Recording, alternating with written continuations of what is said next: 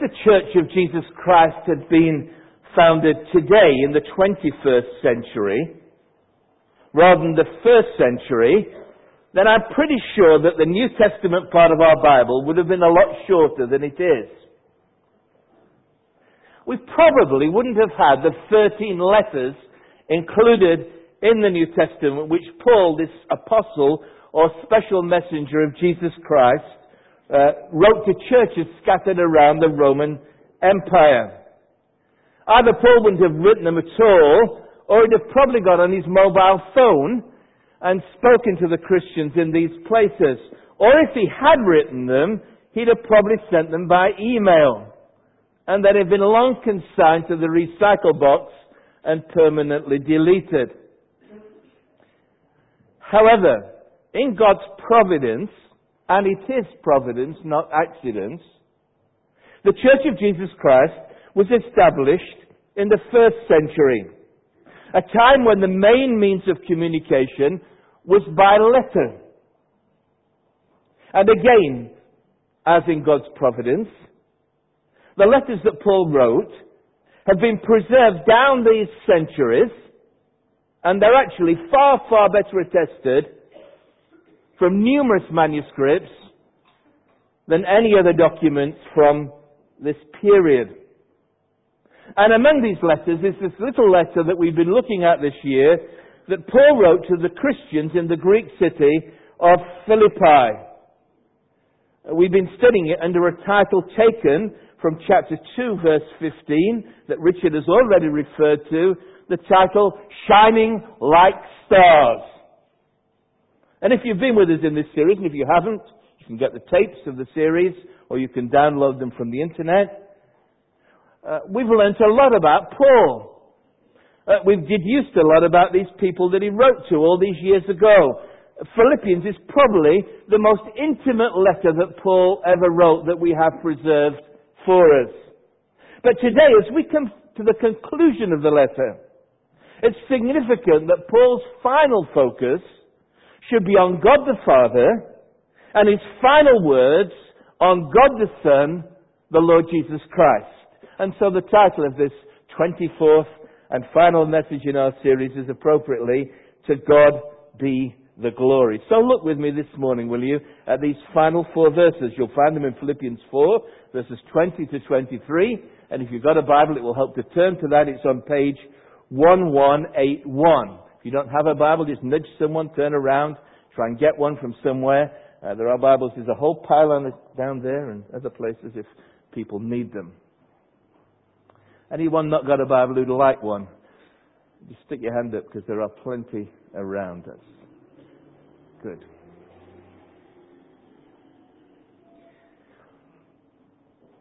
If you write letters, which many people don't today, how do you end your letters? I was at school at a time when you were taught the formal and proper way to write letters. Maybe you still are in school today. I've just not checked this out, but I suspect probably not. You're more interested in how to send emails. I was told that you conclude your letter by writing yours sincerely, or before that it was yours faithfully, wasn't it? Just as a test, I looked at my in tray on my desk, which is getting bigger by the day, and sort of scanned the letters I'd received recently. And there's a whole variety now of ways of which people conclude their letters. Regards, these are the ones, if you sent one of these, I'm not going to give you a name, all right? Regards, best wishes, love, or simply yours. If the letters are from Christians, there's often an addition. Yours sincerely in Jesus. Yours in Him. Yours in the Lord. Christian love. However, although letter writing may be a dying art in the 21st century, it was a very practiced art in the 1st century when Paul wrote his letters. Especially, there was a formula of how you started your letters, which we looked at closely in our first study way back in January. And there's a formal way in which you end your letters. And that's what we're going to consider today. When Paul wrote this originally, Paul didn't write Philippians. Now, before you think I'm a heretic, I'll explain what I mean. Paul almost certainly dictated his letter to a scribe who wrote it down. But the custom was that as you got to the last paragraph, the last bit, the greetings or whatever, you took the quill in your own hand, the stylus, whatever they used, and you wrote it personally in your own handwriting, and usually added your signature. Now there's a reason for this, because it authenticated that it really was from you. We know from at least one of Paul's other letters to the Thessalonians, 2 Thessalonians 2 verse 2, that Paul writes to them about people who were writing letters purporting to have come in my name. There were forgeries circulating around, claiming to be from Paul, writing all sorts of things that were contrary to the Christian faith. Now, as you look at this in front of you, it's not absolutely clear where the last bit begins. Does it begin at verse 20? Or is 20 the conclusion of the previous bit, in which Paul thanks the Philippians for the gifts that they sent to him? That's the way our New International Version lays it out. You'll see thanks for their gifts, verses 10 to 20, and then final greetings, verses 21 to 23. However, remember that when this was written, there were no verse numbers, there were no chapters. The paragraph headings and all these things have been added by translators over the years to help us with ease of reference, so that I can say to you, turn to chapter 4, verse 21, and you know where you're looking. Otherwise it would be a bit more complicated towards the end, the last 3 lines or whatever. It doesn't really matter, because in many ways, if you look at verse 20, it acts as a kind of bridge between what's gone before in the previous section and what finally lies ahead of us, these last few verses. And it begins in verse 20 with this wonderful verse. To God our Father be glory forever and ever. Amen. Now, this is called a doxology. Maybe if you've been to church, people have talked about doxologies. What's a doxology? It's an ascription of praise to God. If you're interested in this, it's really a bit of trivial information. The reason why it's called a doxology is because the Greek word for glory is doxa, and so there's a word glory in the middle of this. To God, our God and Father, be glory forever and ever. Now, the word glory is a word which tries to define the indefinable. It's a word that describes something about God that is unique to God. It really means something like even heaviness, brightness, radiance of God's presence, that God lives in glory, that He's a God of glory. And so the appropriate response to God, who is a God of glory, is to acknowledge that. Here's just one example among dozens in the Old Testament. Psalm 29 verse 2, the proper response. Ascribe to the Lord the glory due to His name. Worship the Lord in the splendor of His holiness. Now, to ascribe glory to God then is not to give something to God. We'll give Him some glory because He doesn't have enough. It would be ridiculous.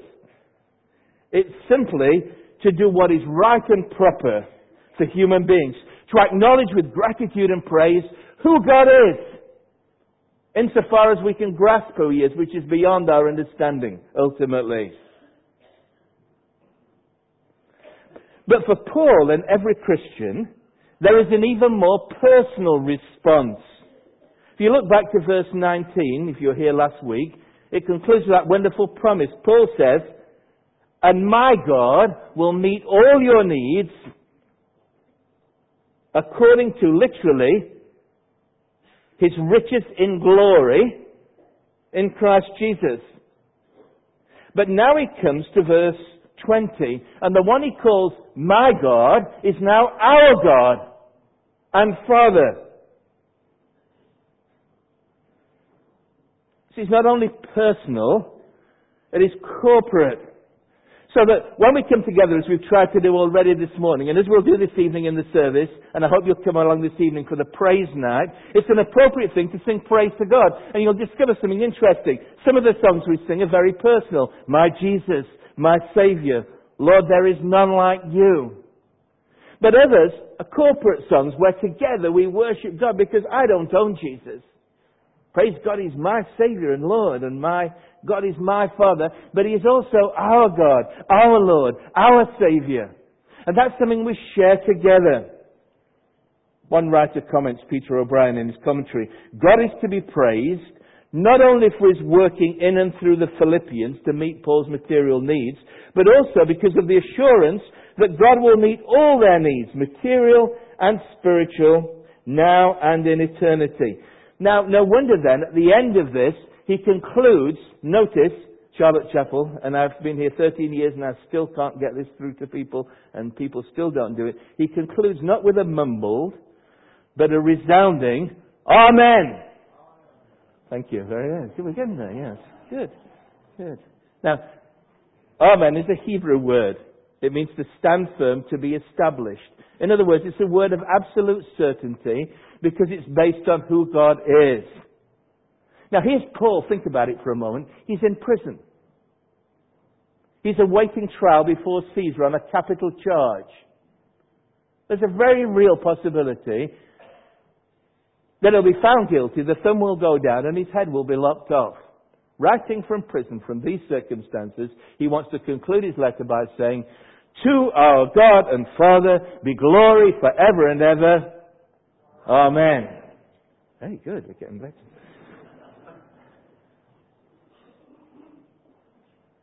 I wonder, just to pause a moment, what are your circumstances today? None of you are in prison because you're here. You may be in a prison of your own circumstance. You may be in great difficulty. Your relationships may be struggling. You may be financially in need. You may be wrestling with huge issues. Who knows behind the facade? And you find it difficult to sing to God be the glory, great things He has done. God of glory, we exalt your name. Maybe you didn't feel like that. Maybe you didn't sing at all. Maybe you just sang the words, but you thought, this is light years from where I'm at. Listen, no matter where you are, what your circumstances are this morning, if you are a Christian, if you are in relationship with Jesus Christ, you can and should always be able to say, to our God and Father be glory forever and ever. Amen. Easy to say, hard to do. Another writer, Gordon Fee, comments, true theology is expressed in doxology. And doxology is always the proper response to God. So then, what does Paul add by way of conclusion when we get to verses 21, 22 and 23? Now, superficially, it looks like a conventional ending to a letter written in Greek in the original at the end of the first century. But there are some differences in the language. When you wrote letters in Greek at the end of the first century, because we've got all sorts of copies of people's letters, which are very fun and interesting if you read them. In English, of course, you get translations of them. You normally always finish with two words. The two words were, farewell, good luck. Paul doesn't say farewell and good luck. Instead, he focuses on two other words which give two more reasons to praise God and give Him glory. And they're really easy to remember because they begin with the same two letters in English. Paul didn't intend that because he wrote in Greek. You knew that, yes. Okay, what are the two words? Greetings, which focuses on the new relationship which Christians have with one another. And the word that Robert spoke to the children about, grace, which focuses on our relationship with God.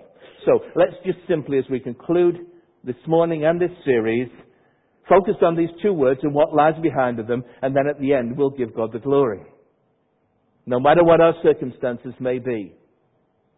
So first of all, greetings. Focus here is on a new relationship with other people. If you've got your Bible open, just turn back to the first verse that we looked at all those months ago. It seems a long time ago, doesn't it? In chapter 1, verse 1. Just over the page, and Paul begins by writing, to all the saints in Christ Jesus at Philippi. And now he concludes by greeting all the saints in Christ Jesus. Now, if you weren't here in the opening study, or you've probably forgotten, it's worth saying again, that the New Testament never uses the word singular saint. It never talks about St. Paul, St. Peter, St. John. The word is always plural, saints.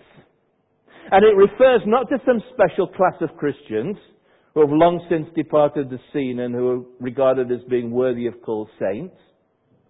It refers to all Christians who are in Christ Jesus. Those who have put their faith and trust in Him, who have come into God's family. We refer to them the saints on earth, and those who've died are the saints in glory. The word saint means holy, H-O-L-Y, and so belonging to God, set apart for God's service, so that when you come to faith in Jesus Christ, you become a saint in Christ Jesus, by virtue only of your relationship with Jesus. Now, let me repeat the illustration, because I can't think of a better one, that I used in the opening of this series in the first study. Supposing there is an incredibly wealthy man, a multi-millionaire. Mr. A, we'll call him. This is a fictitious story, by the way. All right? And there is an extremely destitute young woman, poor as a church mouse, and her name is Miss B. Supposing that Mr. A meets Miss B and falls in love with her and woos her and asks her to marry him.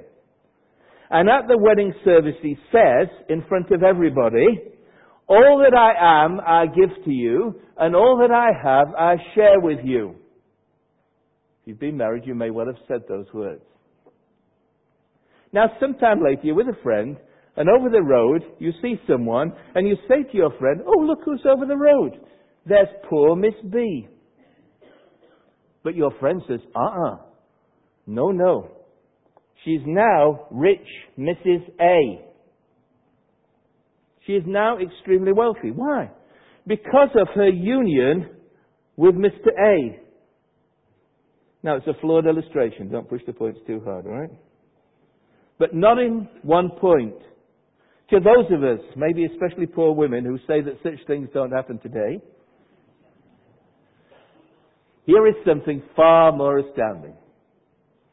That a holy God should love sinful people so much that He sent His Son into the world to pay the ultimate price, to make them holy, to make them saints in union with His Son, Jesus Christ.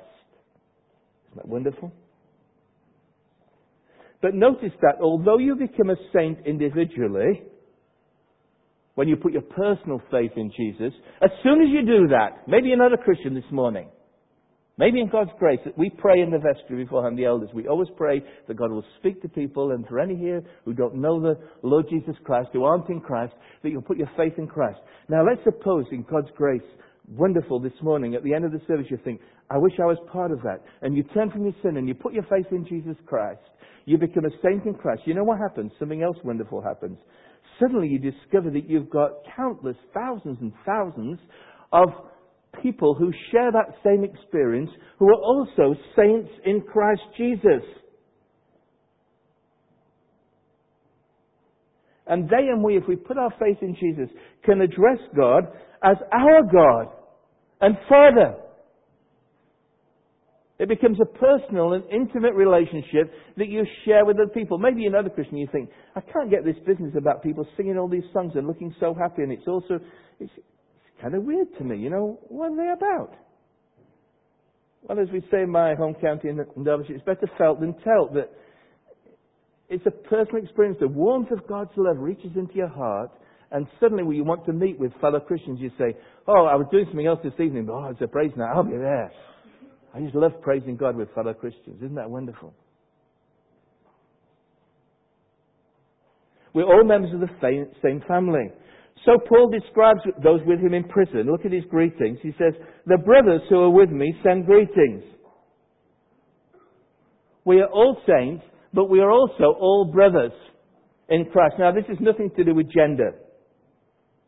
It's not restricted to men only. Paul writes to Christians in Roman province of Galatia, Galatians 3:28.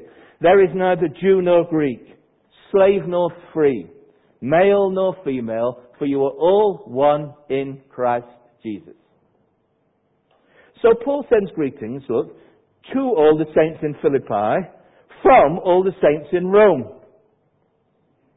And the saints in Rome aren't restricted to this little band who were in prison with Paul or looking after Paul, maybe Timothy and perhaps Luke, who wrote Luke and Acts. He may have been there, one or two more. But he adds something very interesting. Notice what he says. Greet all the saints in Christ Jesus. The brothers who are with me send greetings. All the saints send you greetings. Never met them, but they send them Christian greetings, especially those who belong to Caesar's household. Now, this doesn't mean members of Caesar's family. It refers to those people, slave and free, who were part of the huge administration and civil service that kept the wheels of government moving in Rome, where Paul wrote this letter from, almost certainly. And among them, Paul says, there are saints. Now, why does he particularly mention this? Well, you see, we've seen that Philippi was a Roman colony. It was a little piece of Rome in Greece. An outpost of Rome. And within this outpost of Rome that prided itself on belonging to Rome and all the privileges that went with it, with this little beleaguered group of people who had put their faith in Jesus Christ, who Paul writes this letter to, the Philippian Christians in that city. Now Paul's writing to encourage them. He says, I'm sending you greetings from all the saints in Rome, even those among Caesar's household, especially those. At the very heart of the empire, the good news of Jesus Christ is penetrating right into the heart of the administration, the civil service in Rome. And Paul is writing to encourage them. Gordon Fee writes again, Paul has either found or made disciples of the Lord Jesus among the members of the imperial household who are thus on the Philippian side in the struggle against those who proclaim that Caesar is Lord. No, they confess that Jesus is Lord. And so Paul sends greetings. He's encouraging them that there are Christians all over the world in every strata of society, even at the heart of the empire, who've put their faith in the Lord Jesus Christ. Most of these people have never met one another, but they share a bond that goes deeper than human relationships. A bond of true love and unity. A Scottish pastor in his commentary, Sinclair Ferguson, writes beautifully. He writes, blood is thicker than water, goes the saying. It is all the more so when the blood which binds us together is the precious blood of Christ. 1 Peter 1, 18 to 19. It's a wonderful thought, isn't it? That unity that we have in Christ. We experienced a little bit of that this past week. Most of you know, if you were here last week, we suddenly and unexpectedly had 11 Indian pastors and Bible ladies turn up from a conference in Birmingham seeking fellowship and hospitality. I've worked and lived in India, as most of you know, several years, and I knew what they wanted, that they expected. Not as a demand, but, well, you're Christians, you know. Heard you Baptist in Edinburgh, just turn them on the doorstep. And some of you very kindly gave them accommodation, others took them out and everything. Now, their language is very different. Their culture is, even their Christian culture is very different. Thankfully, I was trying to interpret some of the things they did and said to those who shared with them. But underlying that, there is a unity in Christ. If you turned up in their church, I was going to say a little church, it's bigger than Charlotte Chapel, one of the pastors in Hyderabad, in central India, in Andhra Pradesh. If you turned up, the same thing would happen to you. They'd take you home, they'd give you food, they'd vacate their rooms to share with you. We share together in a unity that is deeper than just human bonds and ties. And Christians are found scattered throughout the world in every strata of society, in every nation of the world. It's a simply wonderful thing that God is doing, that God is working in all these places, the most remote places. I think of a couple, I think they've left now, who came to our international fellowship. I think looking at Mark down here will back up my story. And they wanted to adopt a child from Colombia in South America. Now, because of all the drug problems, they were sent to a little island off the coast where the legal proceedings were carried through. And I think they said to Mark, didn't they, have we got anybody from International Fellowship, whoever came from that island? And I think Mark said, well, there was one guy who came to our International Fellowship. He wasn't a Christian, but he used to come along, and here's his name. And while they were over there, a few hours to spare, they looked up in the phone book and saw this name, and they rang him up and they said, did you used to come to Charlotte Chapel when you lived in it, studying in Edinburgh? Yes, he said. And I'm now a Christian and a pastor of a church here. Isn't that amazing? But God works in these ways. Friends, you've got enormous opportunities. The world comes to Edinburgh. Come and support our international fellowship. There's great opportunities. Some of you here this morning from all parts of the world. And it's just such a wonderful thing. So the appropriate response is always to our God and Father be glory forever and ever. Amen. Now that's not the only reason to praise God. There's a second one.